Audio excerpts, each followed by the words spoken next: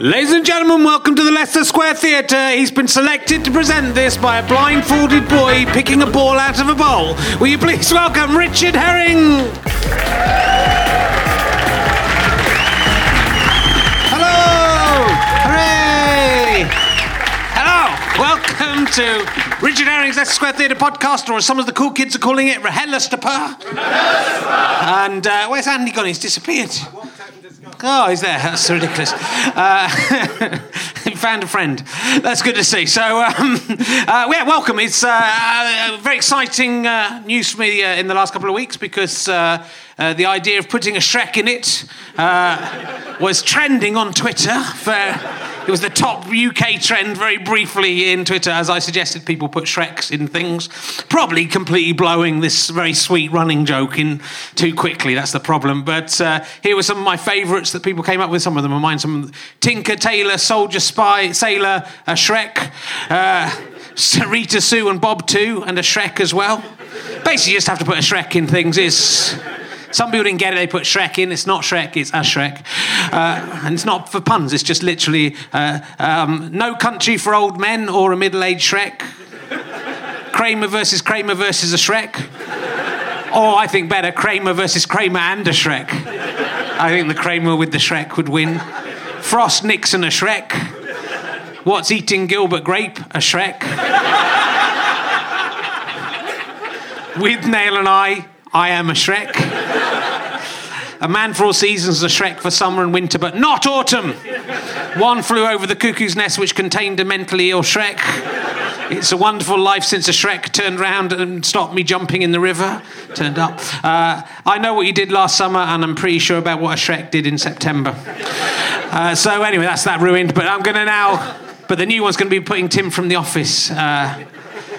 in things as well, but not in the title. That's rubbish. It actually has to be a character replaced with Tim from The Office, like in Sherlock Holmes. That's what's going to be the next thing that happens. That's going to be the next UK trend. Put a bet on it at Ladbrokes, because it's going to happen. And I was delighted to see that David Mitchell was mocking me, thinking I was seeing things like Justin Lee Collins in the street and the Shreks of Westminster Bridge. He said that could not have happened. But if you Google the Shreks of Westminster Bridge, you'll see a picture of one of the Shreks.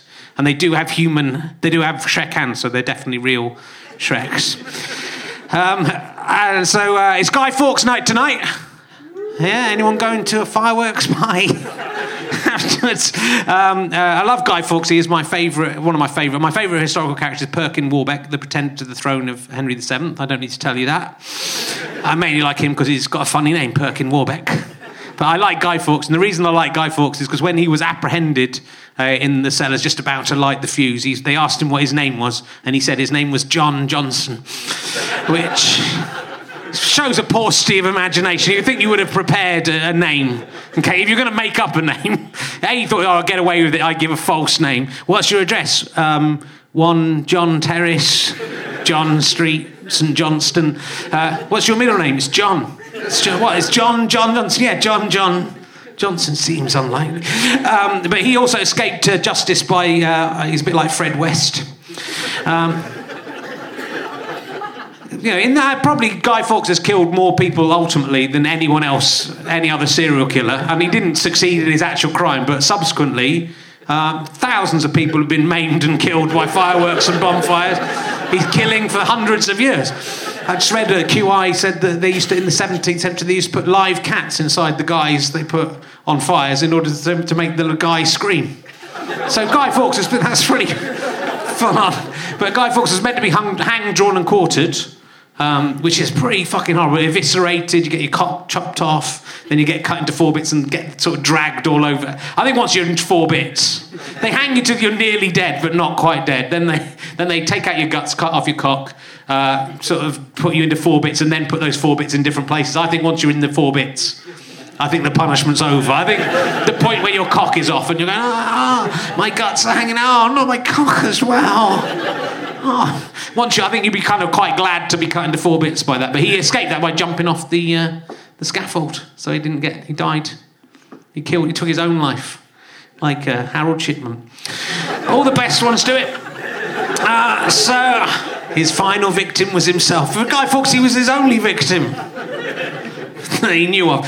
And also in the news, a terrorist attack was prevented, and supposedly these guys who were going to carry it out had the idea of driving a truck into a crowd of people, which is pretty bad, like you'd hurt some people, but then they were also going to put some butcher's knives on that truck to kill some other people as well. But that struck me as being quite similar to the terrorist atrocity that Charlie Brooker came up with on this very podcast, where he had the idea of two people on motorcycles with the sort of cheese wire held quite low so it would cut off everyone's feet.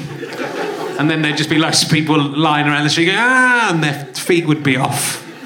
I'm just slightly worried that, I know a lot of people from Al Qaeda listening to this. They like my mixture of chatting with comedians plus sort of paedophile jokes, and which is mainly what it is.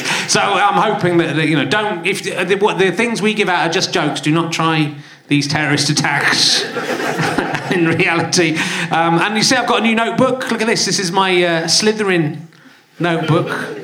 Yeah, I was in the Harry Potter world, as you may all know, a couple of weeks ago, and I don't really like Harry Potter, so what I thought I'd do to show J.K. Rowling, I bought a Slytherin notebook for £18.50.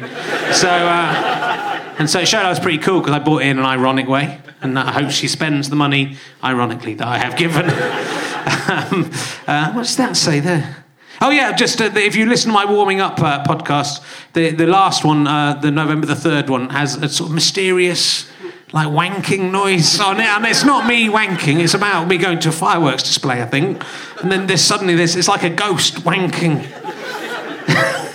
If you listen to it, it's kind of weird, because I think it might be genuinely... I've been messing around with the occult in this podcast and asking people about ghosts and stuff, and I think the ghosts are showing their displeasure exactly, they're showing the... I did end up that... I was covered in a kind of strange ectoplasm after that. But have a listen to it, it's kind of... I think we could use it as evidence, because it's sort of... If it is me wanking, and I don't think it is, but I've got quite confused about... Because I've been doing a lot of things where I split my personality. I might have actually just been wanking off. But from my voice, it'd be me too that's wanking, because my voice just stays steady and not like I'm... And it's quite furious wanking, isn't it, if you've heard it? But it's worth listening to. I'm not trying to get you to listen to my other podcast, but that is... worth doing, and I'm a bit worried about the number of doppelgangers. There was a man in Richmond, loads of people tweeting me saying, were you just in Richmond, or were you just such and such, were you here? And it's never me. And there's a guy in Richmond wearing a suit who was tiny apparently, but I'm quite small, so it might not be, I'm worried it was me. I was in Shepherd's Bush and he was shaking someone's hand. He said, I saw you in Richmond, you were so cute, you were smaller than I expected. Yeah, and I tweeted back, said it wasn't me. He said, oh, you sure? Because the bloke said, are you Rich Herring? And he said, yes. So there's a man pretending to be me. I'm a bit scared, but it might be me. That's what. Because with David Mitchell again, I was talking about the fact that I was worried that I was in a KFC in Portsmouth as well, and I'm worried I've gone mad, but I'm not. I haven't gone mad. Anyway, there'll be maybe more from Harry Potter later. Look, anyway, we're going to get on with the podcast. That was quite successful. I made notes and everything in this. My Slytherin, pretty cool, aren't I, with my Slytherin? Yeah, not Hufflepuff like you, mate. Oh, you know it's true. We've got a fantastic guest. I'm very excited about meeting. We've talked to him before on RHLSTP. Not many fans of RHLSTP, but we're going to talk to him at greater length. He is probably best known as the presenter of the Top of the Form story. We'll talk about him to that a little bit. But I'm sure he's sick of talking about that, but we'll talk to him about that a little bit. Will you please welcome Dave Gorman? He is Dave Gorman. Are you Dave Gorman? Yes, you are. Hello, come in. You can take your mic out or have it in, whatever you prefer. So we'll get out of the way, Dave. Tell us some of the behind-the-scenes stories from the Top of the Form story. The Top of the Form story was a one-off, I think, for BBC 4. Should have been a series, I'd tell you. It was amazing. They celebrated the archive, the old game show from before I was born, called Top of the Form. And it was filmed in a warehouse in West London somewhere on a very cold day. And the only comments I got from members of the public were, how red is your nose? because I just had a really red nose on this thing, and I kept saying, "Do I look cold?" And they kept going, "No, it's fine." And so, like, sometimes you do things on TV, and you'll get things going, "Oh, that was really funny," or "I hate you," or you're literally just like 50 comments from all going, "You've got a really red nose." It's weird. Well, it's what everyone knows you for, but we're not going to go on about it. You know, if you see him in the street, if they've cut your cock off and then cut you in 4, haven't they cut you in 5 pieces? Maybe they cut your cock into 4 bits as well, and then attach one bit of the cock with a staple of some kind to each part. It's your whole genital region, including your vas deferens and your Cowper's gland. Did anyone suggest like a Shrek to a Shrek? For putting a Shrek in it? No. Well, because the Shrek is, for me, the perfect film in that it has a Shrek in it. Yeah. Shrek 4 is not as good because they put loads of Shrek. They put too many. You could put too many in. It's just one Shrek. Okay. We just need one Shrek. And that's why Shrek 1 is a great film until Princess Fiona turns into another Shrek. And then it's ruined for you. It's spoiled to the end. I want to see a Shrek and a human woman going out. Is it just me? Is there some kind of chiming? There's a strange clock? sound. Dave, could you possibly use the backstage mic? Ooh. Mic. Well, yeah, but they won't be able to see me. You go. Doesn't matter at home for the people at home. We'll just pretend it's Dave Gorman. Now Dave could only do 3 minutes, and now it's going to be someone impersonating him from behind. I'm not convinced this is better, to be honest with you. It's actually Dave's timbre. He has a very grandfather clock style echo to his voice. Bang, twang. Is it? Yeah. That's worse, isn't it? That's worse. We did test the mics. We're gonna soldier on. I think we probably should. Yeah, look, that's going to work out. It's slightly, it was going so well. And now it's slightly wrecked. So look, well, let's get this out of the way first of all. Second of all, because we've got the top of the form out of the way, which is the main thing people would want to know about. The Absolute Radio Show that you've been presenting for 3 years we just heard that is coming to a closure. Yeah, we have 2 more shows. And bless you for the boo. Why didn't you go nuts on air and tell it and go, it's fucking ridiculous, I'm the best in the world at doing stuff. That's what I'm going to do when this podcast gets taken off. I felt like that coin had been spent this week. I didn't think there was more mileage in that. And also, I know full well that I'm not the best, and that would be weird. As stuff. And the circumstances are very different. I really like Danny Baker. I'm a huge fan. I think he is the best, and I think it's ridiculous. And he was angry. I also found it very hard to listen to that particular show. And I did say to the others on our show, none of us are being inducted into the Radio Academy Hall of Fame. Let's not do what he did. That would be weird. So we avoided all that. But we've always done on our show, we've always had a rule, because almost everyone who emails a radio show adds a thing at the beginning of the email saying, love the show, but and our policy has always been to never read any of those things out, and we've always tried to strip the ego out of it, and we think we should leave in the same tone as we've continued for 3 years. Very good. So there. That's what I think would have kept it going? Yeah. When I stood in for you for a couple of weeks, what I did, I put a Shrek in it. That's what you should have done. It was quite clever because it's the radio. Yeah. And the Shrek was there. There's a hidden tip from The Office that I've seen as well, actually. Yeah. You put Tim from The Office in. But well, you don't know that we've been hiding a Shrek in the show. This has been there for all the whole time. of the last year, right. Actually. Oh, it's amazing that it would go, because that is the... Yeah. That's usually would rescue anything, however poor it was. The Shrek, because you're looking at it, well, that's rubbish, and then, look at everything the is a little bit nicer with a Shrek, isn't it? I think so. Yeah. But it might be, because I think about 6 months ago we introduced a second Shrek, and I think we were probably overdoing it. Too many Shreks. Yeah. One Shrek. Yeah, I think you were right. We jumped the Shrek. There you go. That's a good one bloke, Andy, like that. It's harder, isn't it? It's harder than it looks. You think it looks like just 2 blokes saying Shrek a lot, and then you think, well, I can join in with that. Yeah. I can say Shrek in a sentence, and then one bloke finds it funny. But to be honest, it's one more than quite a lot of that's what I've been saying so far. I think you should get that on a T-shirt. Dump the Shrek. Dump the Shrek. I think you should get that. I think the Shrek joke, the Ashrek joke, it's not the Shrek, it's Ashrek. The Ashrek joke has jumped the Shrek and the shark. Because I blew it in because it's been all over the place. Well, I quite like when I did it on Twitter, because then it becomes a trending topic, and then people who don't know anything about it will then see it. And one bloke going, what's this? Put a Shrek in it. It should be put Shrek in it, not a Shrek. Grammatically incorrect. You can see who would have thought there were grammatic pedants on Twitter? Who would have thought they were there? And then he said, you can tell it's half term.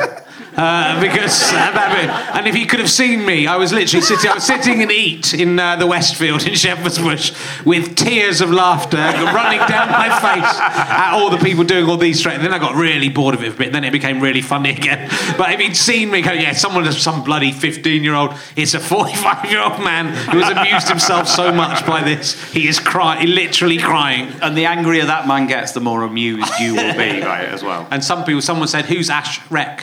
Who is this guy Ashrek and what should we put him in? Well,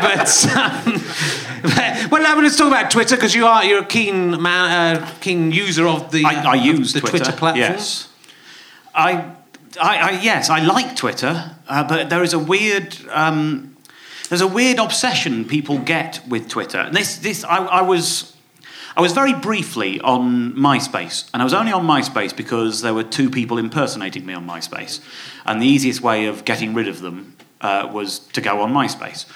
And I didn't like it when I got there. I'm not a friend of Tom, and so all I put on my MySpace profile was, I'm not really using this. There were a couple of people impersonating me. If you want to ask me a question, you can send me an email if you go to my website, and here's where it is. And all that happened, not one person went there and thought, I was going to ask him a question. Oh, now I know where to go and ask him a question. All I got was every time I'd sort of log in once a month and see what happened, and there'd be like 150 messages from people going, how dare you? I want to speak to you on MySpace, man. MySpace. I'm on MySpace. Why aren't you answering things on MySpace? I was like, if you went to someone's house, if you went to a friend's house and there was a note on the door saying, sorry, I'm not in, I'm in the cafe, you would go round the cafe, not leave a rude note at the house going, how fucking dare you for being helpful and telling me where you are. And there's a thing like that on Twitter now, whereas if it isn't on Twitter, it doesn't exist. And every thought must be expressed on Twitter. And if you can get something trending on Twitter, that is success. I think it is. And nothing else. But you know that it isn't, and that's why it amuses you.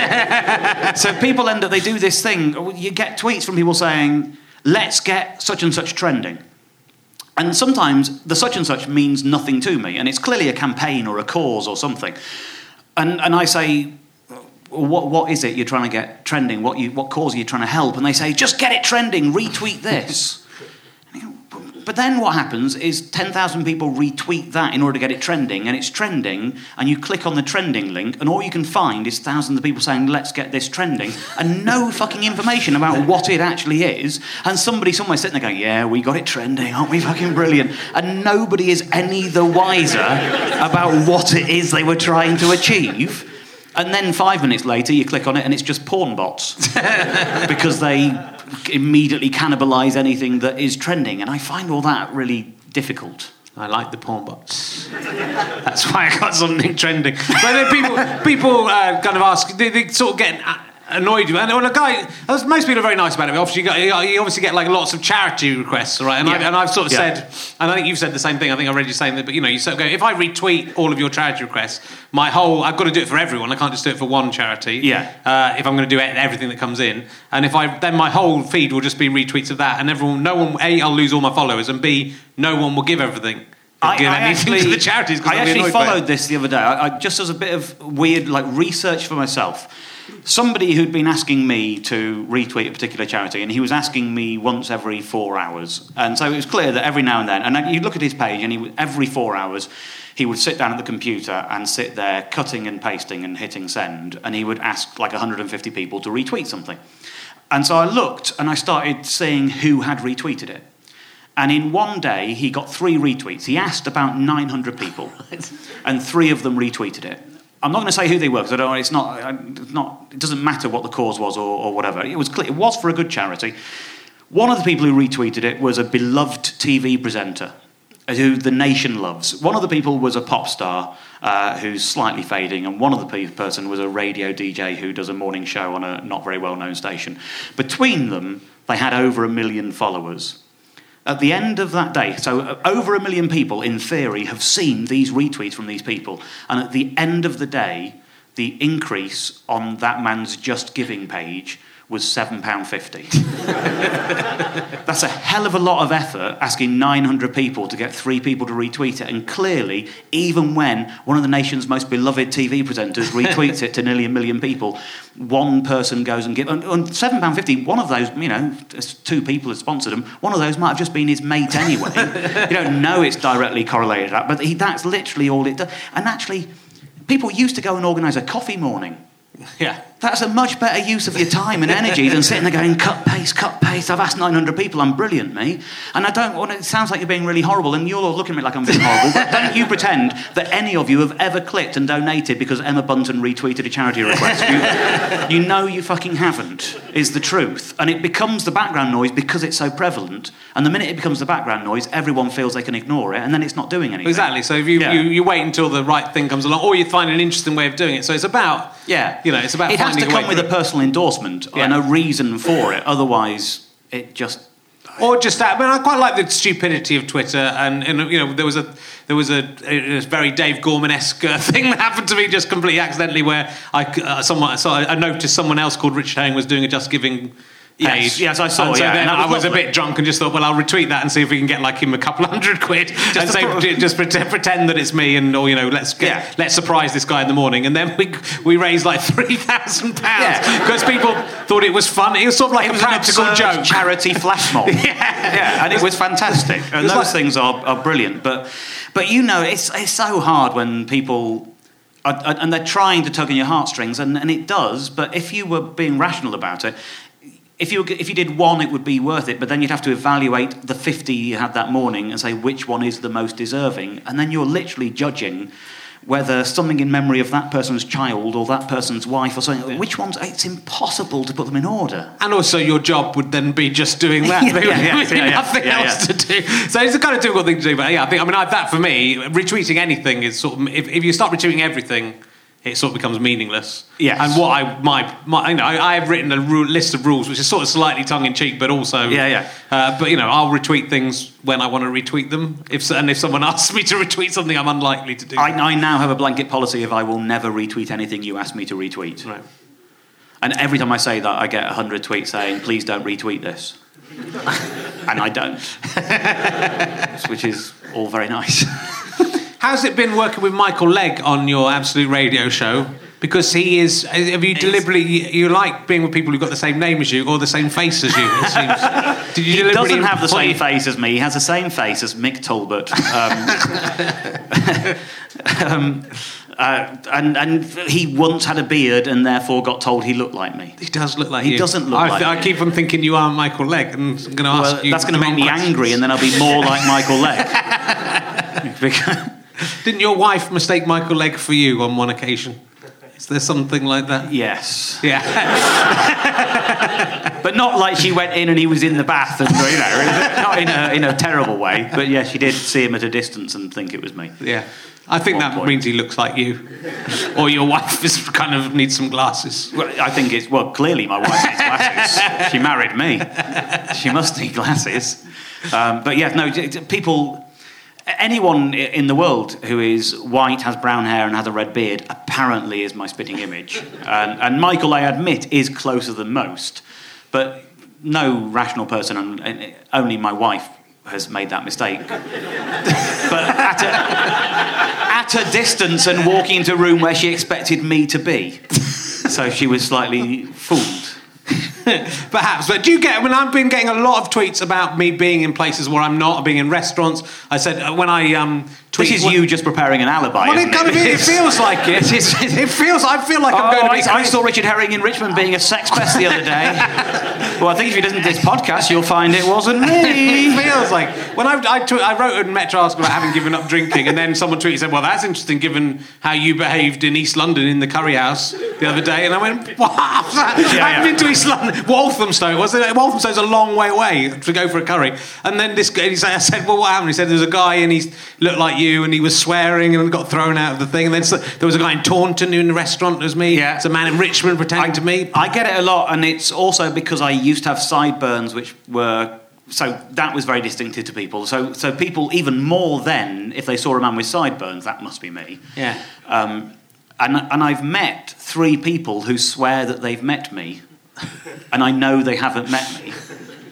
And I know you can piece the pieces together, and clearly what has happened is people have gone up to a man and said, "You're Dave Gorman," and he's been going, "Yep," because they've told me about conversations. A guy who's a barman in Camden bought me a drink, and I thought, "That's weird, thank you." And he said, "Well, we've met before, haven't we?" And I went, "No, we haven't. I don't think so. Sorry, have we?" He went, "Yeah, we were at the Darkness together." I know full well I've never seen the Darkness. But apparently I was buying this man drinks at the Darkness and talking to him about my TV shows. So somebody has not only looked like me, but decided it's somehow advantageous to him to continue to pretend to be me, and got away with it for a night, at least once. That sounds like you're preparing an alibi. And he got off with some girls at the Darkness gig. It does sound like that, doesn't it? But it's a terrible thing to think that there might... I've got to... See, I kind of want to give out some code that people will know it's me, but if I give out the code, I think the person pretending to me... is going to find it. He will know what the code is, and he will utilise it. Maybe I should... I'll say I've got a birthmark like a butterfly on right by my anus. Right, it's just right on the cheek of my anus. And if you see me in the street, that's not a birthmark, that's a stain. And if you see me in the street, ask to see that. Now it's the opposite of preparing an alibi. Now it's preparing a crime. Why would someone pretend to be... I mean, I guess if you look like me, then you haven't got much option. You can't go, "Damn." Well, you can pretend to be Brad Pitt, because a lot of people think I look exactly like Brad Pitt. Charlie Boorman. Well, I'm thinking it might be Charlie Boorman, but the people the Richard Herrings out there are usually behaving really badly. And there was one in the KFC, there was a photo, and I looked at the photo and I thought it was me. I had a 10-day holiday recently, and it coincided with my 2nd anniversary, and so we were in Cyprus, my wife and I, and we went for dinner on the occasion of our 2nd anniversary, and over my wife's shoulder sat down a woman who was the spitting image of my mum, and it completely ruined the dinner. We're in Cyprus, and it looked like my mum was over there having dinner with Alex Ferguson. And I felt like she had come to spy on me. I was thinking, "Mum, I'm 41, it's my 2nd wedding anniversary." And I was pointing it out to my wife, and she was like, "My God, it does." And then we had to do that thing where we were taking photos, and we're in a restaurant. You can't openly take a photo of a woman who's 5 yards over there. So I was trying to take photos as if of my wife, but actually zoomed in really far and a little bit off-centre. So that I could show my mum when I got home. Yeah. And even my mum said, "I thought that was me." Yeah. That's what usually you get sent a photo and you go, "That doesn't look like me." But this guy really looked like me, to the extent I think it might have been me. But it was like me. It was like me 10 years ago with a sort of slightly bit of blonde thing in my hair, and I think it might be the ghost of me, but I'm not dead. We had a lovely email sent into the radio show one time, which sort of set off a meme that lasted for weeks on the show. And it was a guy, I can't remember the exact details, but he was driving like a maroon Vauxhall Cavalier or something, an old car you don't see many of, in a colour that you don't see many of, or something like that. And he was like on the M1, and he got overtaken by another maroon Vauxhall Cavalier. And in his head, he was thinking, "I don't want to catch them up and drive past in case I'm driving that one as well." the fear of what will I do if it turns out that's me, which I love. But is it you from the past or you from the future? It'd be quite cool if it's you from the future, because you go, "Hey, I get to live another until I look like that, and I just I still can't get rid of this shitty car."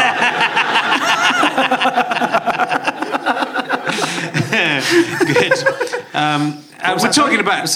Someone heckling you, Dave? No, I thought there was a question or something that was... Don't open up now. Their questions are terrible. Okay. We'll save it to the end. They might give some questions at the end. Are you looking at there's a little fly flying around? I think they got distracted by the little fly. It's attracted to my butterfly birthmark on my anus. It's going right up there. I'd asked you this question. I have talked before in the Edinburgh Fringe podcast, and I listened to it, which I never ever listen back to these. I fucking hate myself. I don't know how any of you can listen. I think I'm a complete dick. I don't know how any of you. You were very funny though, so it was all right. So I enjoyed your bits. Bless you. But I did ask you one of the stock questions, which I'm asking everyone. Yeah. Which is, have you ever seen a ghost? And you hadn't. I haven't. But have you seen a ghost since August last year? No. It was unlikely, but it was unlikely. But there is a subsidiary question to that now. Yeah. Has any of your siblings ever seen a ghost? If they have, they've kept it to themselves, Right. which seems unlikely. I think most people who were convinced they'd seen a ghost would tell other people about it. Yeah, you might be right. But we have a strange way of communicating we're not the most communicative family. When I was... When I proposed to my wife, we were at the northernmost point of Scotland, and we were in a real rickety hotel. And there was like one corner of the room where you could get phone reception. And so I just proposed, and my wife, my girlfriend at the time, had said yes. And so we called my wife's parents, who were saying, "What do you mean you've asked somebody else to marry you?" So we called my girlfriend's parents,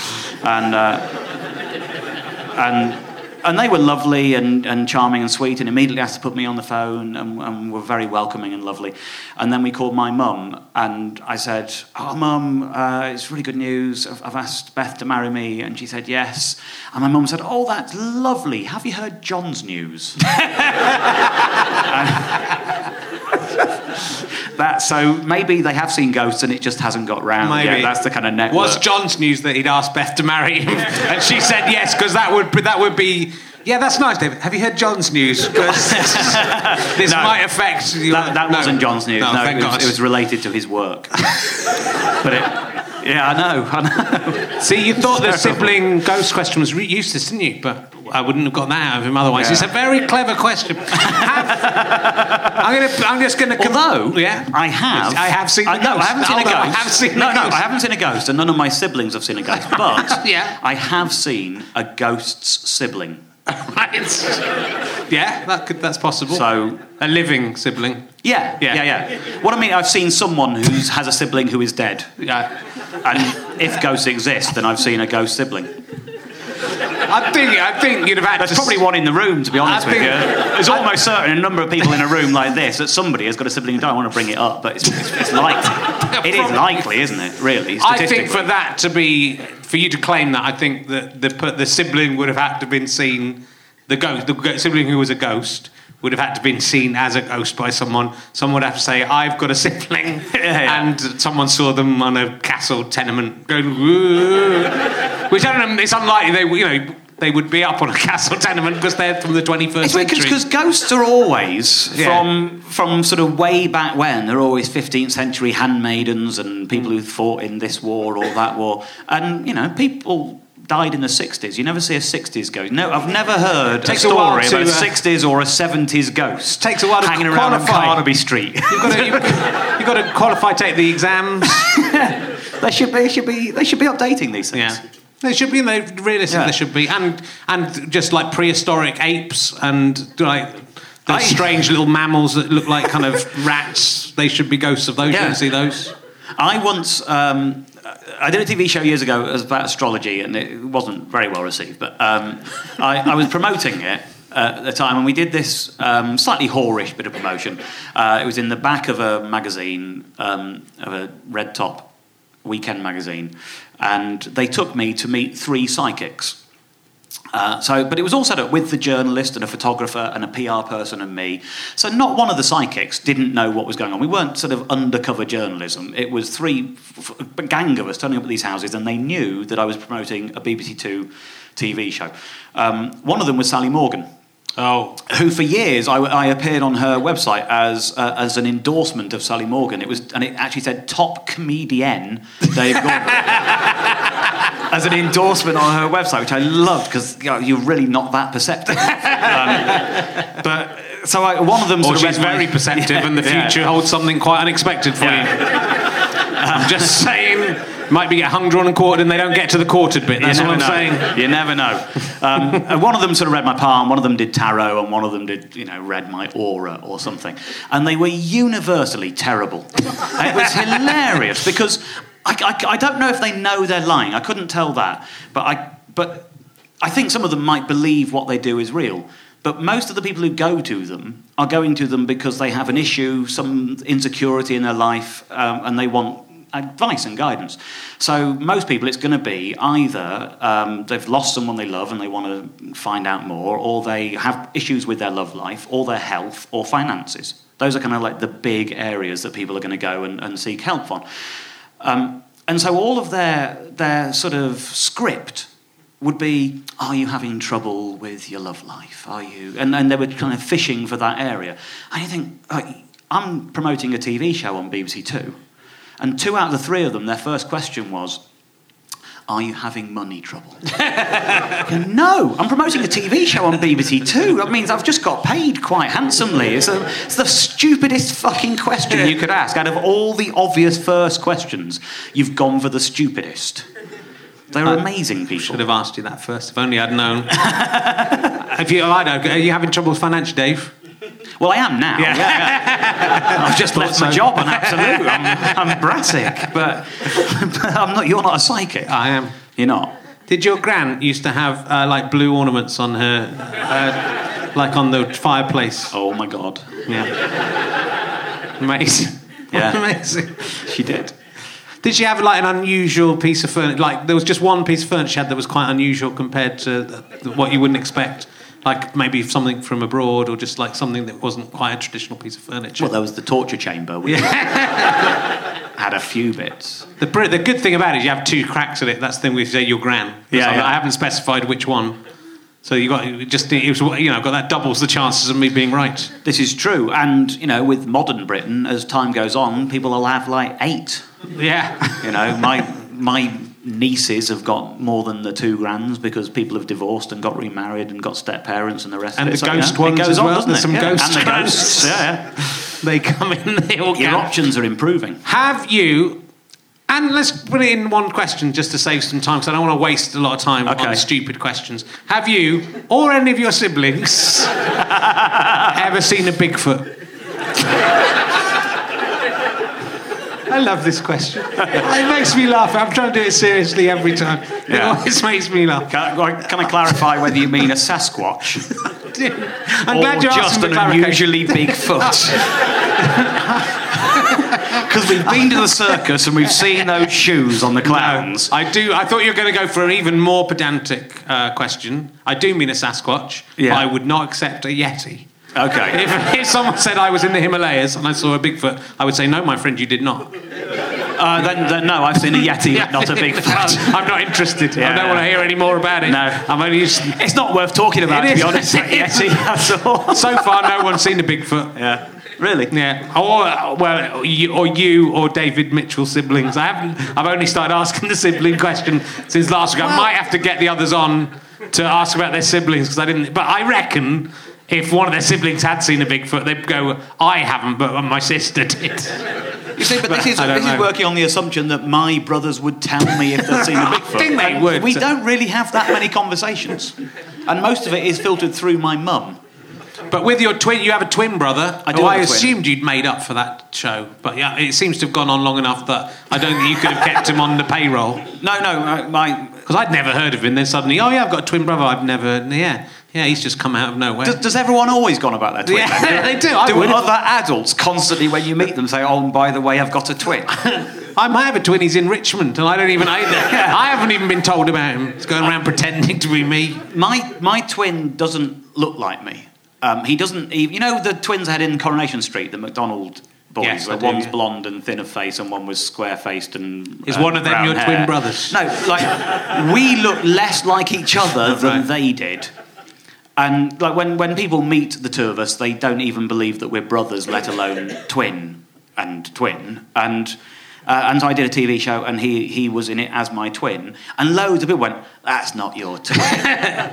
You're making him up." You think, if I was going to make him up, I'd hire someone who fucking looked like me, wouldn't I?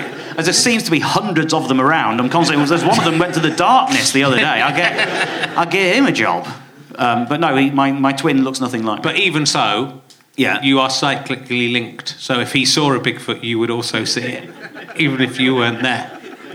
I'm not convinced those things are true. Although there was a thing when we were younger where if he was ever in pain, I'd have this real sense of pleasure deep in my guts.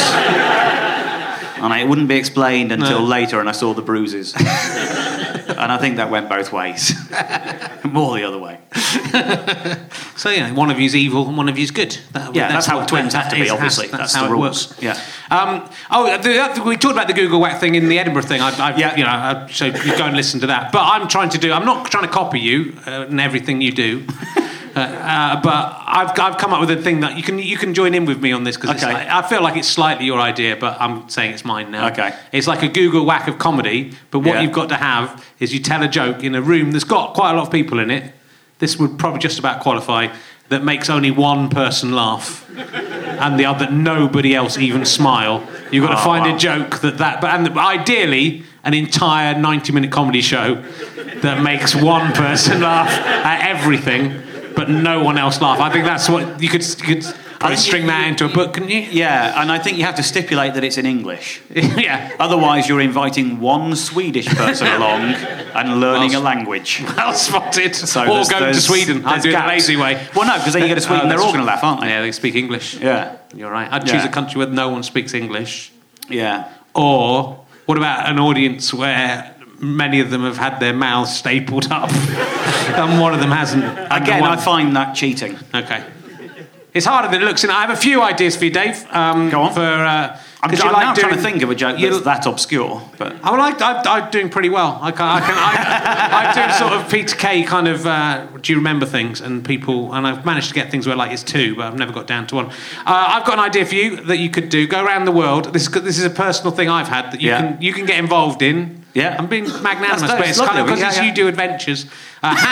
You've got to find people who've got the exact same hands as you. And the reason that I do this because Emma Watson, who plays Hermione in Harry Potter, has the exact same hand as me. How have you established that? Wow, it's a good question. I went to Harry Potter World where I bought this. Yeah, £18 cool Slytherin notebook. Yeah, because I don't like Harry Potter. I've subverted it. And they've got their handprints of the young stars, and I put my hand in the handprint left by the hand that was Hermione's hand. Yeah. And it was exactly, not just close. Some people are furiously angry about it. A lot of people don't like I get onto this, they go, "Don't you fucking dare say you've got the same hands as Hermione." I have got the same hands as Hermione, they're exactly the same. Or, people say, they got the Beatles autograph in the 60s, and it turns out it was a secretary in a room just sort of signing all their autographs. Yeah. Maybe they were going, we need to get these handprints. Can we get... Oh, no, she's a big actress now. She's not in England. There's that bloke in Richmond who's really... he's got tiny, quite feminine hands. Let's get him. It'd be weird. I've got kind of wide, short hands. I have looked at a picture of Emma Watson and for the first time looked at her hands. And she does have really weird, kind of wide hands. It's kind of, when you notice it, it's quite horrible. But you could go around the world trying to find... I have little, tiny, feminine hands. Yeah. And so I fear that would appear to be me trying to meet lots of 12-year-olds. And that's frowned upon in this day and age. Suddenly it is. Yeah. Well, that's one of my ideas for you. Don't know if I'm going to save up the other ones for later, because I think there weren't any more. Was it? Oh, would you be interested in doing an adventure book in which you and me get together and I do this snooker podcast where I play myself at snooker. Yeah. Me one versus me two. And I do darts. Well, no, that's too complicated. Me one versus me two play you one versus you two at snooker doubles, but you're not mixed doubles. So it's me, but I'll take a shot, then you take a shot, and then the other one of me takes a shot, and then the other one of you takes the shot, and we find out which coupling is the best out of those two. That sounds very similar to you playing me at snooker. It does, but it's very different. Yeah, I'm not sure in what way the Me Too's are contributing a You've lot. well, I think you have to listen to the Me One versus Me Two snooker podcast. Well, I have heard one of them, but you have that in common with a lot of people. But yeah, I think you'd need to. I think you'd have to make it mixed doubles. I think it for me. One and you two versus you one and. When you say Me One, do you mean you me. one or me one? Because mine are called Me One and Me Two. It'd be confusing if you start calling yours Me One and Me Two. Yeah, it's very difficult for me to start referring to mine as you one and you two, though, isn't it? Because then you've got you two playing snooker with it. The whole thing's it's very complicated. Yeah. And if anyone went to... Because one of them's definitely got the edge.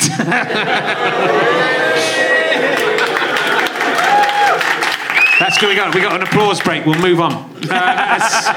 If you, I was hoping that was going to be the thing that only one person had. I'm frankly disappointed. It is in terms of the comedy Gagglewhack, as I'm calling it. Yeah. Trademark.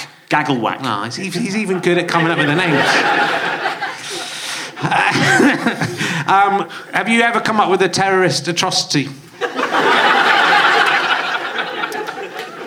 Like the Charlie Brooker one. I had an idea of people, like a woman with doesn't have large breasts, having false breasts, but were full of... the man's leaving now because he's gone. He's had the idea of filling. People are leaving at very odd moments, presumed to go to the toilet.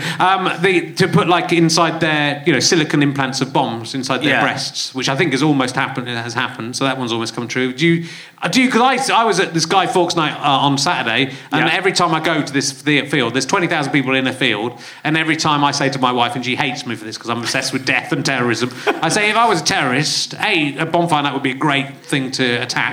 Because there's a lot of banging and stuff. It would take people ages to realise. There's 3 exits to Ravenscourt Park. Just put a man with a machine gun at each exit and just start walking in, especially when everyone's leaving. I reckon you could take out 5,000 people. It'd be more successful than 9/11, and it would only need... you need a lot of bullets. But you could chuck in a couple of hand grenades, I suppose. I'm not saying do it. I'm not saying do it. I've thought of that, and then it's helpful, and I've pointed it out. And if that happens, I'll go, I did warn you. And if it happens that it's me who's done it, I'll go, I kind of did really warn you about it. Have you ever? Do you find yourself thinking them up or not? Is that not something you do? No. Does that make me unusual? I've never once thought, how would I kill an awful lot of people? That's literally never crossed my mind. I know, it's not until now. Yeah. And it's going to haunt me. I don't want to do it. I just it's almost like I'm thinking of it in order to try and prevent it. Because I think if I'm on a plane and I think the plane will crash, that saves it from ever crashing. It will not crash because I have thought of it. And it would be too much of a coincidence, therefore, for the plane ever to crash. And that is how you prevent yourself from ever being in a plane crash. And anyone who's been in a plane crash, it's your own fault.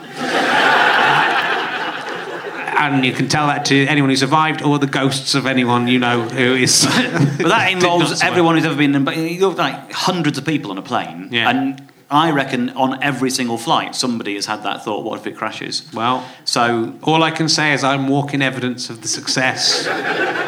And if I do ever die in a plane crash, it's because I've forgotten to think that. So if I think of these terrible terrorist atrocities, they won't happen, but they nearly did. The one with the knives on the... What's weird is... driving a truck into people, surely that's going to kill enough people. You don't have to put some knives on the lorry. It's just... it's almost like a comedy idea. It's like, we cut off someone's hand. What's making me uncomfortable is we're recording this on November the 5th. Yeah. So we're going to come out of this. We're in a darkened room without internet access. We're going to come out and then find out whether or not there was a terrorist attack at Ravenscourt Park on bonfire night, and you're going to feel absolutely terrible if that happened tonight. I feel vindicated. I feel amazing. It's just an idea for any of the Al-Qaeda people listening in. Don't do it. I would say don't kill any people. But if you're going to kill people, why not do it in a way that will amuse people and make them laugh a little bit as well? Because surely killing the people is bad, right? That's the bad thing. If you do have a little joke in there as well, like cutting off their feet before you kill them... Is that worse? Is that suddenly worse? It's sort of the killing's the bad thing. People's minds are all fucked up on this, Dave. Yeah. I think maybe doing it as a novelty act on Britain's Got Talent. Yeah. Just because at least then you're taking some of the right people with you. And you're guaranteeing it's being filmed, so you guarantee all the publicity, and that's obviously a large part of what they want. That would do it for me. Cool. Maybe like a Gallagher tribute act. You know Gallagher is an American comic whose main thing was smashing melons with mallets. And that was it, basically. That was the act. I think maybe a Gallagher tribute act where the fourth melon contains some high explosives and takes out Amanda Holden. Right. Do have someone upset by that idea? It's nice that you love human life that much. Yeah.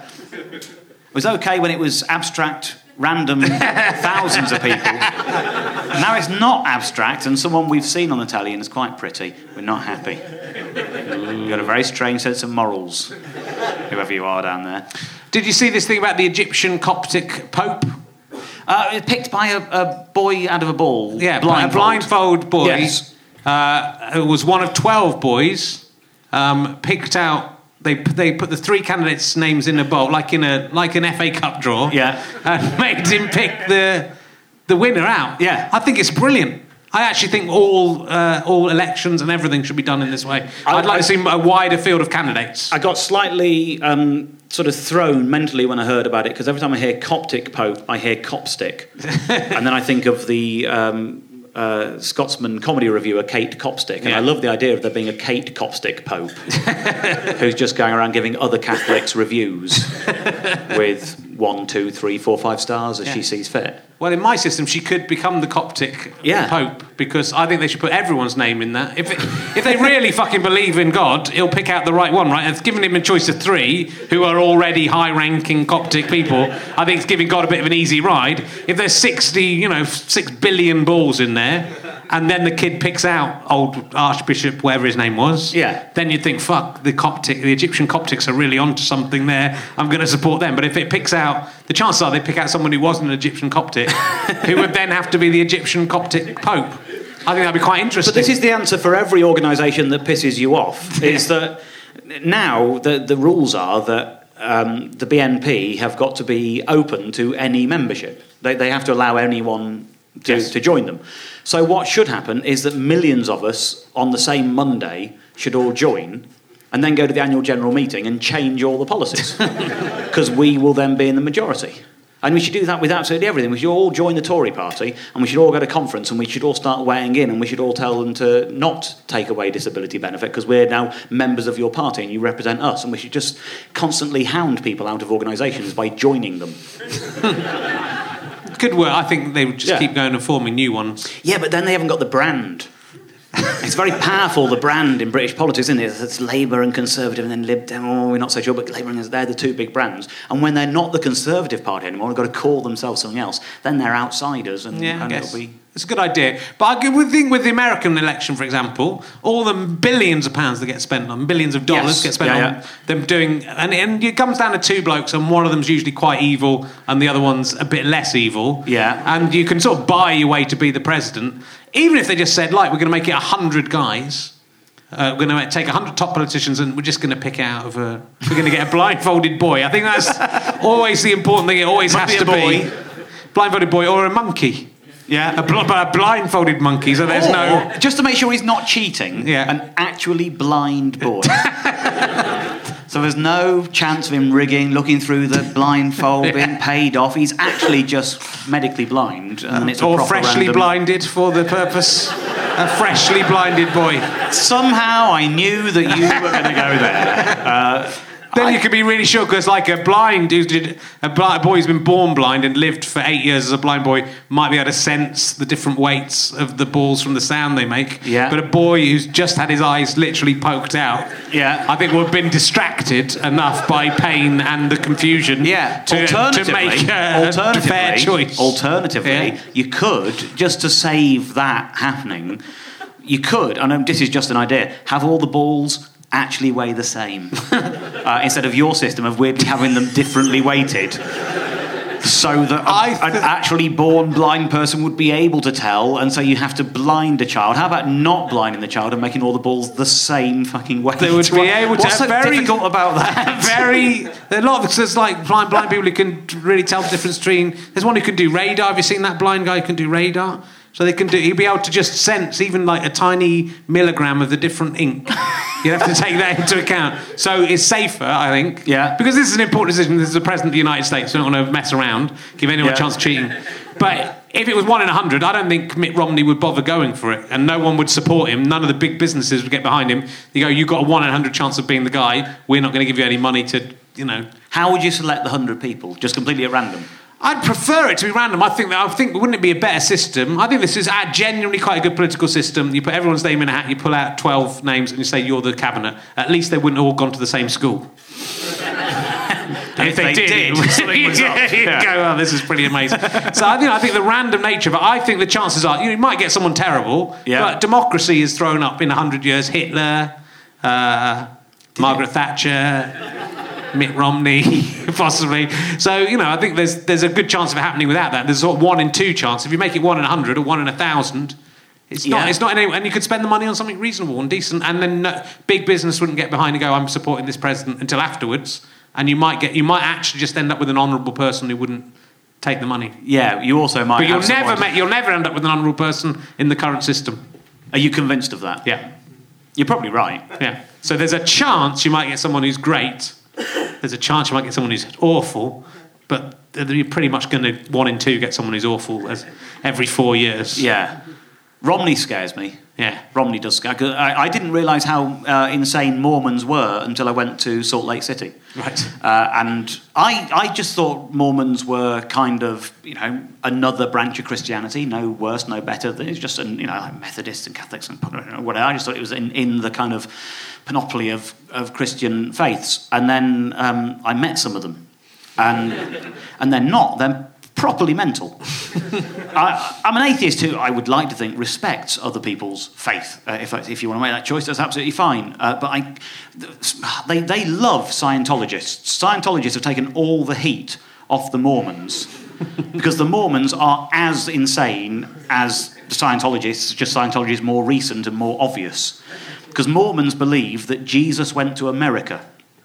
And they believe that the Native Americans are a tribe of Israelites who travelled to America. And they believe this because a man called Joseph Smith told them that he found a book in the woods made of gold. And he carried it back to his house. And he tells them this story because he doesn't realise that the book he's described, if it was made of gold, could not be carried by a human man. It would be too heavy. But he didn't know that because he'd never seen that much gold. So he carried this book home. He also found a pair of magic glasses that helped him translate the book. And the book told him about how Jesus had travelled to America. There's no archaeology to support it, and boats weren't possible to get that far at that time. But that doesn't matter. He's got this magic book, and he's translated it with his magic glasses. He then showed the book to 11 people who all swore they'd seen it, although later on some of them said actually they hadn't. And then he went and gave the book back to God, and it ascended up to heaven. So there's no evidence that this actually happened. Years later, another scroll that he found, and he said was something like from the Book of Abraham, when they found the Rosetta Stone, which meant they could then decrypt old writing, this turned out it wasn't from the Book of Abraham at all. It was some Egyptian papyrus record of a wedding. It was just a bit of filing and paperwork from back in the day. So he's a known liar. He's a proven liar, the man who found this book, and now millions of people have got... That's as insane as Scientology. And one of them might end up as the most powerful man in the world. Until 1972, they believed that black people were inferior. And then it became a bit politically expedient to actually acknowledge that they weren't. And so God changed his mind in 1972, according to them. That's fucking mental. It genuinely scares me. Yeah, well, hopefully he won't be president. I think he might be. I don't think he will be, but you don't know.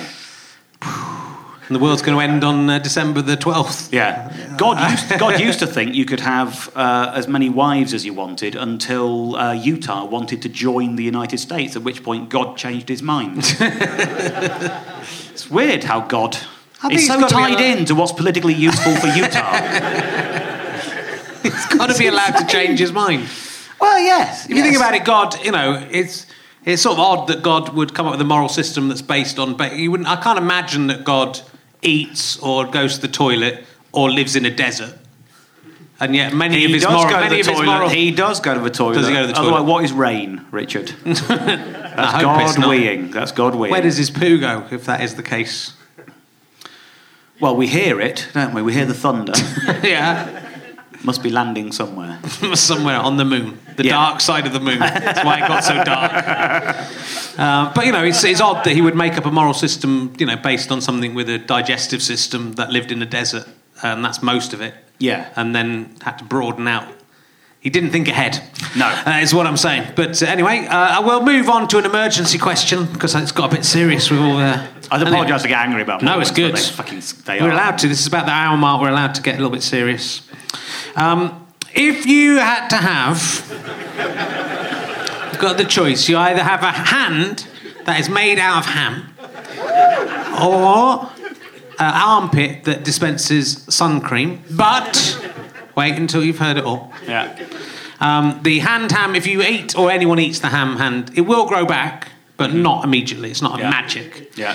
It will just... It is kind of magic. It obeys the laws of physics and biology. It would grow back in about a week. Right. If you ate it all, you could have a nibble and that would grow back in a short amount of time. So you'd always be there.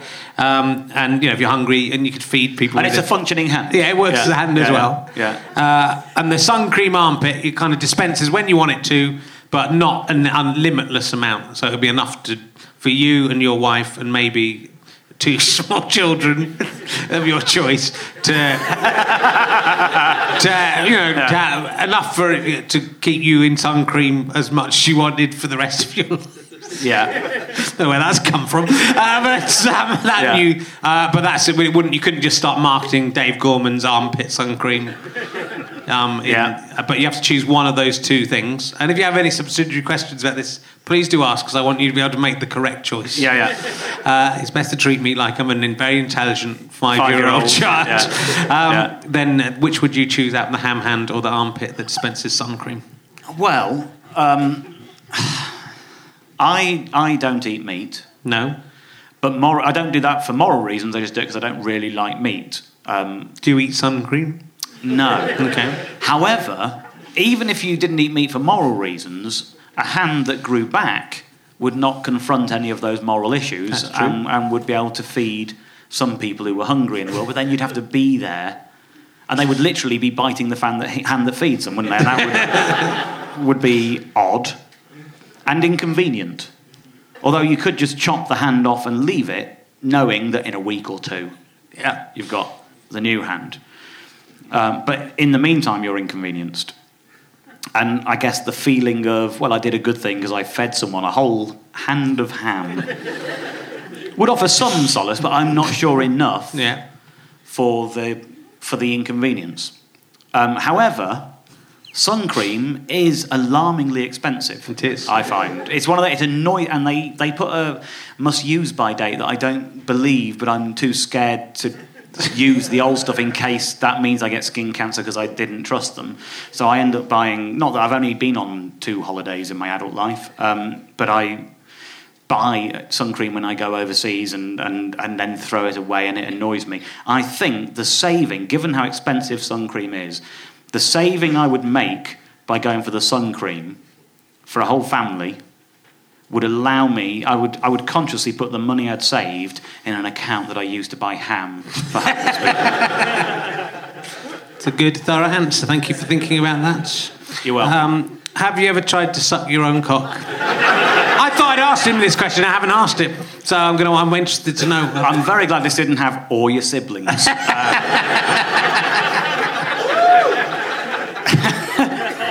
The usual codicil thrown in for fun. No, I haven't.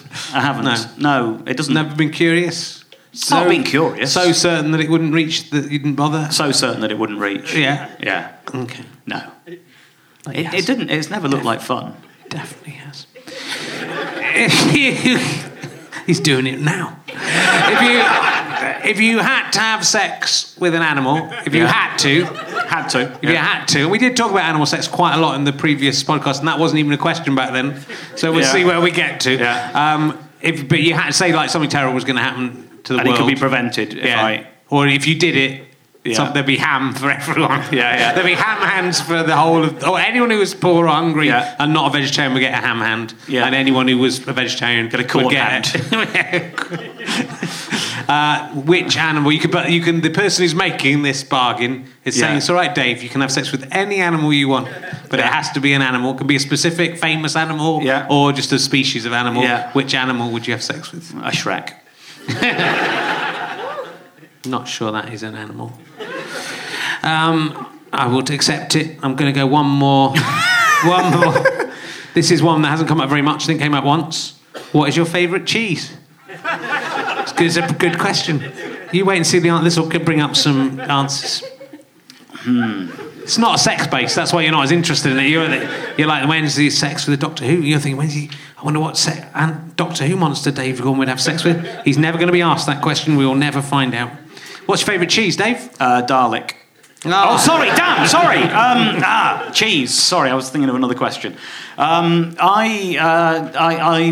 late to cheese. I used to be very bland and, just sort of, it was mild cheddar that was in my fridge, and I was not very adventurous with cheese. But as I've got a bit older, I've got more of a taste for it. I don't know the names of all of them, so I'm going to have to be bland in a way and say, I really do like a good wheel of brie. That's a wonderful thing. I didn't realise it was rude to go to the middle of the wheel with your penis. It is. Yeah, don't do that. That is rare. In France, that is considered. I only discovered it was rude recently. To take out the middle. What do you kind of? When it's presented as a sort of triangular wedge, obviously the point of the apex of the triangle is it would have been at the middle of the wheel, and if you cut that bit off, people tut at you and think you're being rude. I didn't realise that, so I offended someone recently. By doing that. Are you going to apologise for offending them? I did apologise at the time for offending them. Do you want to make a public an apology? To this podcast. They might do. They might do. On the off chance they are listening, Tim, I'm sorry I went to the middle of your brie wheel. Would be someone called Tim, wouldn't it? Yeah. Grow up, Tim. I want to talk to you about Asparagus Week because I was interested in this subject. Yes. It came up in Dave Gorman's PowerPoint presentation. Yes. So I have asparagus wee. I assumed everyone had asparagus wee. If you eat asparagus, your wee smells of asparagus, right? Yeah. Am I right? Well, no, it doesn't smell of asparagus. It smells of sugar puffs. No, it smells. No, I wouldn't say. There's things that do make my wee smell of sugar puffs, but asparagus isn't one of them. It smells sort of asparagus. The very similar smell that comes if you eat both of those things. Okay. I don't know. It's the same chemical in both of them. You're the expert on. I'm not brings it out. I think 86% of the population experience this phenomenon where if they eat asparagus, they can smell it in their wee. For me, it happens within 5 or 10 minutes. It's very, very fast acting. It goes straight into the system. Me too. And I think that's probably true for most people. Now, you might think that means there are 14% of people who are unaffected. And that's not true. I'm not quite sure which way it is. I think 8% of people think that they're not affected. But they are. It's just that their nose doesn't work. The bits in your nose that smell that particular smell do not exist in 8% of the population whose piss stinks just as much as yours and I's, but they have no idea. And only 6% of the population are genuinely, completely unaffected by this phenomenon. I know I am, and it happens within 5-10 minutes. Mrs. Gorman says it doesn't happen to her, and she won't let me smell her wee. This was the big sticking point with the show. The obvious thing is that I could get her to smell my wee. Yeah. And then if she could smell it, we'd know that she had the ability to smell it, but she won't even do that. Would she agree? That's in the marriage contract.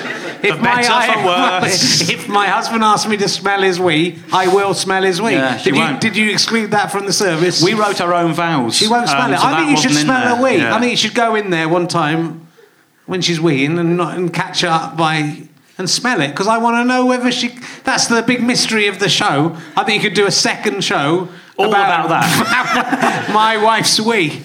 She is here, Beth. Yeah. Just yes or no. Can I please smell your wee later? No. Let him smell your wee whilst you're married to him. I'm going to respect my wife's wishes. Can Richard... I'd love to smell your wee. But you have to eat some asparagus first. I'm not weird. Just don't want to go and smack her. Yeah, smells quite urine-y. I want to smell the asparagus. For me, aside from there being no Shrek in that show at all, the big drawback was not finding out whether I think, you've been around the world, finding people called Dave Gorman, you've kind of travelled over time zones, you've been, and then you're not We've all prepared travelled over time zones, Richard. to get to, it looks like that you're not going to do travelling over time zones sound like I was Doctor Who for a minute. What you mean is I've been to foreign countries. You've allowed the time zone difference to make you complete a task. And yet you won't smell your own wife's wee. No, I will. She just won't let me. Divorce her. Everyone, divorce her. Divorce. Let's smell a wee now. Let's make a wee now. And then... Well, no, we need the asparagus first, don't we? Should have come prepared. Next time you come on... I'm sorry. Bring your wife. I'm going to respect her wishes and not smell her wee. I do, when we've had asparagus, I loiter near the bathroom. Yeah. But she's lighting matches. Sometimes when I do an asparagus wee, even if you flush it, it still smells of asparagus afterwards. That's how much I'm affected. It's very pungent for me as well. Would it make you happy if I let you come and smell my asparagus wee? Should we, after this, both go and have a bit too much asparagus? Then we could smell each other, and then you could see that mine doesn't really smell of sugar puffs. Yeah. And I could smell yours and go, oh, yeah, it's a bit like sugar puffs. It's the smell of when you open a fresh box of sugar puffs. Yeah. That smell is what I smell when I or anyone who I'm smelling the wee of has had asparagus. What other people's wee have you smelled? Is this why she won't let you smell her wee? Because she knows you smell the wee of so many other women. Asparagus. So she doesn't want to be. Asparagus was on the menu of our wedding breakfast, which means that most of our wedding guests had asparagus, and the toilets that evening were permanently infused. So permanently that you wouldn't know who was individually responsible. So it didn't help with the mystery of my wife's wee. I think if a blind child who had been trained, I think they could decide. If they've been trained from birth to smell different kinds of asparagus wee, I think they could smell. And I think if you have a blind child, this wouldn't be a bad thing, an experiment at least, be an interesting experiment to carry out through their life. Because you're balancing up, you're thinking, piano tuner, wee smeller, which one's it going to be? And then I reckon they could decipher. We could probably do an American show about it. That's what they like in America, don't they? They're like Medium and Dexter, it's that kind of thing. But like someone who's blind but can discern who's asparagus in a pot of lots of people's wee, they can say that bit is yours. Yeah. There might be a crime that would be useful for. The police force would keep them on board. It's got to the stage where nothing's going to. The point of the opening titles when they're going. It was him. Is my favourite. I tell you, who must be annoyed at the moment. This is a callback to the Edinburgh Fringe podcast. I bet who's annoyed by the news at the moment. Old Paul Daniels. I bet he's really cross about what's going on. Wow, it's good. It's a good callback. Let's not explain it because some people will love it. I think we should. This is that thing again about Twitter where every thought must be expressed, and if you haven't expressed it on Twitter, you're not thinking it. So people will say things like, "Can you retweet this to show your support for the nurses?" I think. Aren't we all supportive of nurses every day, all the time? Like, do we need to? I don't understand the idea that if you haven't, and people do this on Twitter with the Jimmy Savile news and things. And Freddie Starr is doing it in his defence, going, "I can't believe they're accusing me of this." I mean, I've always hated paedophilia. It's one of my pet hates. That was the phrase he used about paedophilia. One of his pet hates. Oh wow! You hate it more than other people do. You've measured how much the society hates it, but you really hate. I think that's a thought that no one needs to express. I think turning it into a pet hate makes it less than hating it. It's weird. It's one of those things that slightly bugs me and annoys me. Yeah. Oh, if I could only wipe it out, but you can't. Oh. It winds me right up. It really does. Honestly, people who are slow in the post office queue, litter, and paedophiles. They're my pet peeves. If you make it a peeve, it's even worse, isn't it? Yes, and I can't remember. Paul had said something about, I hate that kind of thing. Yeah, Paul just did a joke about Gary Glitter, using his wig as Gary Glitter, and then everyone said, I can't do that joke anymore. Everyone laughed. And then he said, I hate that stuff. I love the idea of having to say so. If I don't say it, they might think I'm on his side. Such a weird idea. So, anyway, that's that. I want to talk about this. This is a review of you. We're going to stop soon. But I'm gonna see if we can just bulldozer through. I want you to discuss this. I don't know if you've seen this review. Do you read your reviews? I do. I also forget them. This is a really weird review. If Frankie Boyle is the Mick Jagger of comedy, which is a big if. It's a big if. But the person who wrote this review explains it. Yeah. The outspoken voice of the disenfranchised youth, dehumanised by the press and feared by parents nationwide. Which so it's not what I've always thought Mick Jagger was. Mick Jagger and Frankie Boyle. It's quite complicated. If Frankie Boyle is Mick Jagger who does those things that Mick Jagger doesn't do. So he's a Mick Jagger... If Frankie Boyle was a Mick Jagger, it's the Mick Jagger that this reviewer is imagining. Not the famous Mick Jagger. If Frankie Boyle is a Mick Jagger that you and I have not heard of, but who possesses these qualities, then, if that is the case, then Dave Gorman is Ringo Starr. But it's presumably not the Ringo Starr. No, it's not the Ringo Starr. Another Ringo Starr. Let me tell you not, because then that is explained as well. I've not read this one. This is then explained. He's an everyman.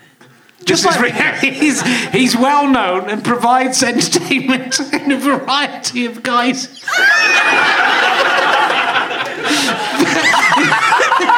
This is Ringo Starr. But he still gives the impression he'd be incredibly polite.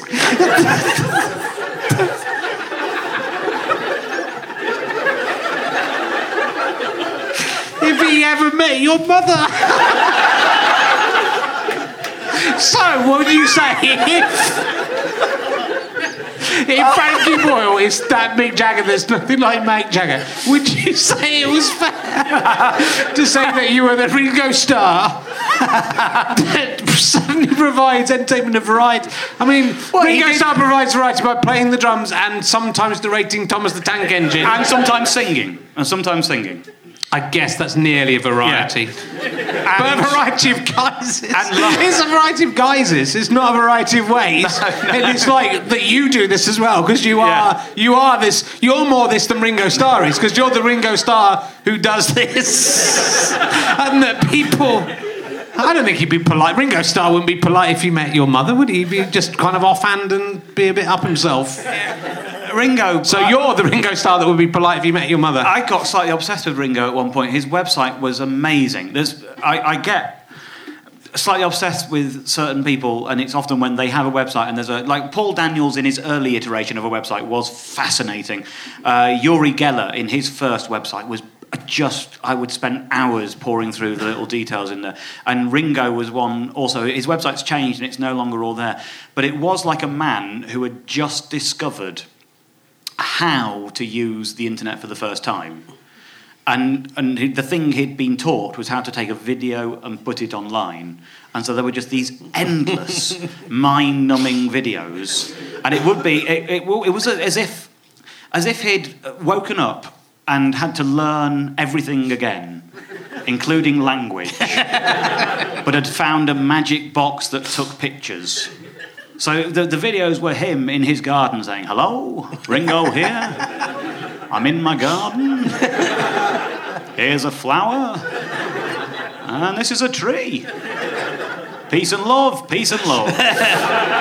And there used to be like hundreds of them. And they were addictive. I was just like scrolling through Ringo's videos constantly. And then he had that slight snap moment where he was suddenly, "If you've ever sent me anything, fuck off." And got a bit rude, and he would not be polite to your mother. He would be worried about taking him home to a mother. But that's not who we're talking about. No, we're not talking about that. Exactly. We're not talking about that Ringo Starr. We're talking about the Ringo Starr. Do you think that's fair? Do you think it's fair to say that only in these conditions, if Frankie Boyle is Mick Jagger, who is the outspoken voice of the disenfranchised youth, will you put this quote on your next poster in full? in quite bigger letters than your name. So it says Dave Gorman quite small. Or could this be the name of your next tour? I think I'm going to make this the title of my next show, and I'm going to make the words Frankie Boyle, Mick Jagger and Ringo Starr really huge. And leave my name really small, so that somebody walking past it sees the poster and thinks, "What? Frankie Boyle, Mick Jagger and Ringo Starr are collaborating? What could this be? Because I think the people who fall for that are my target audience. The people who, if you drew a Venn diagram of people who like Mick Jagger, people who like Ringo Starr, and people who like Frankie Boyle, who would sit in the middle of that trifecta, they're my audience. Cool. Well, let's do it. I'm still struggling to decrypt. Yeah. Now, first of all, man, if Frankie Boyle is Mick Jagger, right? Let's try and imagine that first of all. Even without any, just let's try and imagine he's Mick Jagger. It's hard to do, but if he is. The Mick Jagger of comedy. So no, that's a bit. He isn't Mick Jagger. No, he's Mick. We all think of Frankie Boyle. Frankie Boyle is to comedy as Mick Jagger is to music. Strutting around on stage flamboyantly, pursing his lips, thrusting his. He's such an eccentric performer, isn't he, Frankie? He's so physical. Very physical. The outspoken voice of disenfranchised youth. And he's so youth as well, isn't he, Frankie? He is. He's always going on about the youth of today. And so's Mick Jagger. I think a lot of young people look up to Mick Jagger. Yeah. Dehumanised by the press. What was Mick Jagger dehumanised by the press? Which is that true of Mick Jagger at all? Has he been dehumanised? People are looking at Mick Jagger. He's not a human being. The press have written so much about him. The youth had been dehumanised by the press. Maybe. Well, the voice. Okay. No, I think it's him. He's the outspoken voice of disenfranchised youth. He's dehumanised by the press and feared by parents' nation. It's not Mick Jagger, is it? Mick Jagger's not feared by many parents. Then, if that is the case, if it is, then you are. I think what they're saying is that you aren't Ringo Starr. I think that's what they're saying. Because Frankie Boyle isn't Mick Jagger, Mick Jagger isn't that stuff, and so if it was that stuff, then you would be Ringo Starr, and you would be the Ringo Starr who's nothing like Ringo Starr. Yeah. But, and this is the point that this is why it's a genius writing. This is the point the reader has to put together. But Frankie Boyle isn't the comedy version of Mick Jagger, and nor is he the comedy version of Mick Jagger that isn't Mick Jagger, which means that you aren't Ringo Starr or the version of Ringo Starr that is nothing like Ringo Starr, the variety of guises. I feel an overwhelming urge to tell your mum to fuck off. Proving that I'm not that version of Ringo Starr. She deserves it. And I'm not. What I want, because it's clear that the person who wrote that review actually thinks that Frankie Boyle is Mick Jagger, and that I am. Oh, hold on, then I have to rethink. I thought I'd got it. But if Frankie Boyle is the Mick Jagger of comedy, and he has all those things, they could think that. But does that mean that they still think that you were that? That they think you are. They need another paragraph where they explain what I am if Frankie Boyle is not that, don't they? They need an or if Frankie Boyle isn't. Maybe that got sub-edited out because I think maybe if there was a sub-editor on this, they might have gone to work a little earlier. But if Frankie Boyle is the Huey Lewis of the news of rock and roll, a charismatic singer who had a time in pub rock and was the first band to use a drum machine in a chart hit, leaving people like Ringo Starr bereft of employment, then Dave is an unemployed drummer who hates your mum. Ringo Starr. I think they like the show. I read the rest of the review. I think they like the show. I don't think they're saying Dave Gorman, what a cunt. No. I think they're saying, you're nice. But I just gone, I'd have said, if Frankie Boyle's seen a bit of a wild card and you can't be sure if he's going to say the wrong thing, you're probably a bit safer with Dave Gorman. He's probably not going to start mocking disabled people halfway through his act. Yeah. What they've done, because most reviews they've got maybe 150 words would be a sort of average space for a comedy review. Sometimes they might have 400 words, and sometimes they've got 800, depending on the publication and how weighty you are deemed to be by that publication. What that person has done is use almost all of their word count, advertising the fact that they're mental. But it'd be quite good. I'm quite keen to just throw this open to the people at home. It's like an exam question. If Frankie Boyle is the Mick Jagger of comedy, then David Gorman is Ringo Starr, all that stuff. Discuss. And then whoever sends in the best eight-page A4 essay, maybe it will win a feels prize. like you can ask all that question and then end it by just saying which train will arrive first. Be quite good. Another one of your reviews is the master of the unexpected punchline. That's what you are. That's beautiful, isn't it? Because there's lots of people who have mastered the expected punchline, haven't there? There's loads of people who've got those brilliant punchlines that you know are coming. But I've really mastered the surprise punchline. It's good. Well, to get to the other side. I did not expect that. So there was so much more other things to talk about with you, but I think we maybe throw open, have a couple of... We're going to see if the audience can come up with some decent questions. That guy last week, 2 weeks ago, I was Dave Mitchell, I was only messing around. I deliberately kind of made it look like I was upset and crying at the end of last week. I was only messing around. It's just what I do. So don't worry. I think I'm better than all of these people I interview. Just the world. Don't shut up. I'm talking now. I'm like the Danny Baker. If I am the Danny Baker of the podcast and have sacked myself for being self-indulgent. Okay. Has someone got a question? Was a lady shouting something out there or a high-pitched man? No. Where? That's good, I've got you. There's loads of... There's someone with a hand up really high. Looks like a kind of ape of some kind. I can't see, it's very dark. It's maybe a man or... I think it's a gentleman. Hello. It is a man! Hey. Correctly identified. Would you have done Are You Dave Gorman if we had Facebook already? Would you have done Are You Dave Gorman if there were Facebook already? It's not whether I would have done it, it's whether it would have happened. Because the question sort of presupposes that I did it in order to make a show. And I didn't. I made a show about some stuff that had happened. But the first domino that toppled was me being in a pub with a friend, and I'd had an email from someone telling me that the assistant manager of East Fife Football Club was called Dave Gorman. And we were a bit pissed. We were in a lock-in in a pub somewhere, and I'd said this, and he thought I was making it up, and I think he was just he was just being a bit gnarly and stupid with me. And no, it's not. And we got very drunk and ended up going to King's Cross and getting the first train up to Scotland and went to the match. And that was the first moment that became this story that I told people about. If that conversation was happening today, we wouldn't have gone to the train station and one of us would have got a phone out and gone, there you go, there's the proof. And so the conversation wouldn't have gone any further, so it wouldn't have happened. So it's not, you see what I mean? No, it wouldn't have happened, but it isn't. It was never, let's do this thing and write about it.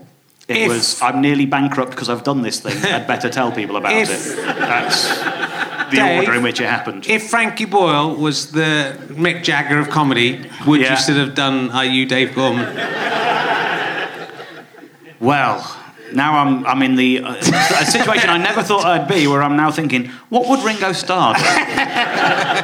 And I've never thought that before in my life. I tell you, if David Mitchell if David Mitchell had come up with this idea, it would have been very easy for him. I looked at David Mitchell on the IMDb, 46. Dave Gorman, there are only 2 Dave Gormans, and I think the other one is probably the Dave Gorman that you had in your Dave Gorman show. There are show. 2 of us on... you're number 1. You're Dave Gorman 1. And he is Dave Gorman 2. Yeah. And he was on my show. Yeah. So there aren't many... It's not, it would be a bit galling if he was number 1 and I was number 2, wouldn't it? But David Mitchell isn't the first David Mitchell. I thought David Mitchell would be the first David Mitchell, but he isn't. Well, there's an author, isn't there? But there is, but that's the common one. But there were literally 46. I don't want to go over last week's show, but just listen to it. It was amazing. Anyone else got a question? Yeah, they're not worried now. There's someone down here. Hello. Yes. Have you ever used a 3-day-old Yorkshire pudding as a substitute for prawn crackers? Have you ever used a 3-day-old Yorkshire pudding as a substitute for prawn crackers? I'm hoping that's some kind of reference to your work that I don't get. Otherwise, it's quite surreal. It could be a new emergency question you've created, sir. Yeah, I think it probably is. No. It's no ham hand, is it? No, I haven't. But I have used a prawn cracker as a 3-day-old Yorkshire pudding. So. Did you similar, but not the same. I used to love having. I used to have golden syrup on my Yorkshire puddings when I was little. It's nice. They're like sort of pancakes, savoury pancakes. Ooh, weird. Yeah. But I didn't like Yorkshire puddings. I do now. I love them. Yeah. I was from Yorkshire, so I should have. It was like I was nearly left out on a hillside. But then I think you've confused Yorkshire and Sparta. No, I don't think I have. You've clearly never been to Yorkshire. Cool. Well, we've had a nice time, haven't we? It's been all right, isn't it? You had a nice time, everyone? I haven't looked like I was going to cry at the end. I did cry, but we've laughed a couple of bits. Mainly the Mick Jagger review. Mainly the Mick Jagger thing. I'd love if Mick Jagger was getting a review somewhere. If the Rolling Stones are back on tour now, and if they were getting a review saying, if Mick Jagger is the Frankie Boyle of rock music. I think we need to look at the Ringo Starr bit again. He's an everyman. He's well known. I mean, he is well known. But I don't think of Ringo as an everyman. You don't see Ringo and think he is just like us. That drug casualty who can't remember the heyday. He provides entertainment in a variety of guises, right? But he still gives the impression he'd be incredibly if you met your mother, but he wouldn't be. No, he wouldn't. That's what they're saying. They're saying he looks like he'd be polite, but then he'd get there and he would, just punch your mum in the face. I think if I spend the next 2 years of my life professionally trying to be more like Ringo, then will Mick Jagger turn into Frankie Boyle? It's hard to know. Yeah. Well, I think we're going to be thinking about this one for quite a long time. You can if you have an essay, do send it in. It has to be handwritten on A4 lined paper. We'll read it and mark it and return it to you. You can send it to me via the Leicester Square Theatre. I won't get it for a couple of weeks, but I promise to read it and mark it and return it if you put a stamped address envelope. And that is the question discussed. Where was that review in? It was in, I believe, in Gigglesbeat, the website Gigglesbeat. That explains why I haven't seen it. I did some proper research and I wrote it in my Slytherin notebook. Because I'm a little bit evil. I'd be on Slytherin. I met Draco Malfoy I was in the same room as him. I was a bit scared to meet him. Didn't check his... It was before I'd done the hand thing, I would have checked his hands. I'd have gone, can I just put my hand against your hand, Draco Malfoy? Ooh, it's made of ham. Yeah, I think we should go. It's sort of, we should end... Why don't we just do a massive ending and then do 3 encores? Thank you very much for coming to the Leicester Square Theatre podcast. We'll be back with Adam Buxton on the 19th. That's pretty much sold out. You might be able to get a couple of tickets. And Russell had on the 3rd of December some tickets for that one. I kind of don't want that one to be full of teenage girls because I think I'll probably be arrested straight away afterwards. So we find it very hard not to do a variety of jokes. So please, if you're a grown-up and preferably a very unattractive man, could you come to that one and at least fill the first 5 rows? Although Russell won't know what the fuck is happening. If he looks at an audience of ugly old men, it will freak him out. Welcome to my life. Why don't we get some cardboard cutouts just of the front row, not you two on the end there. Not you, madam. Just stick that there, you'll be very scared. Anyway, thank you very much to my guest, Dave Gorman. Ladies and gentlemen, go and see him on...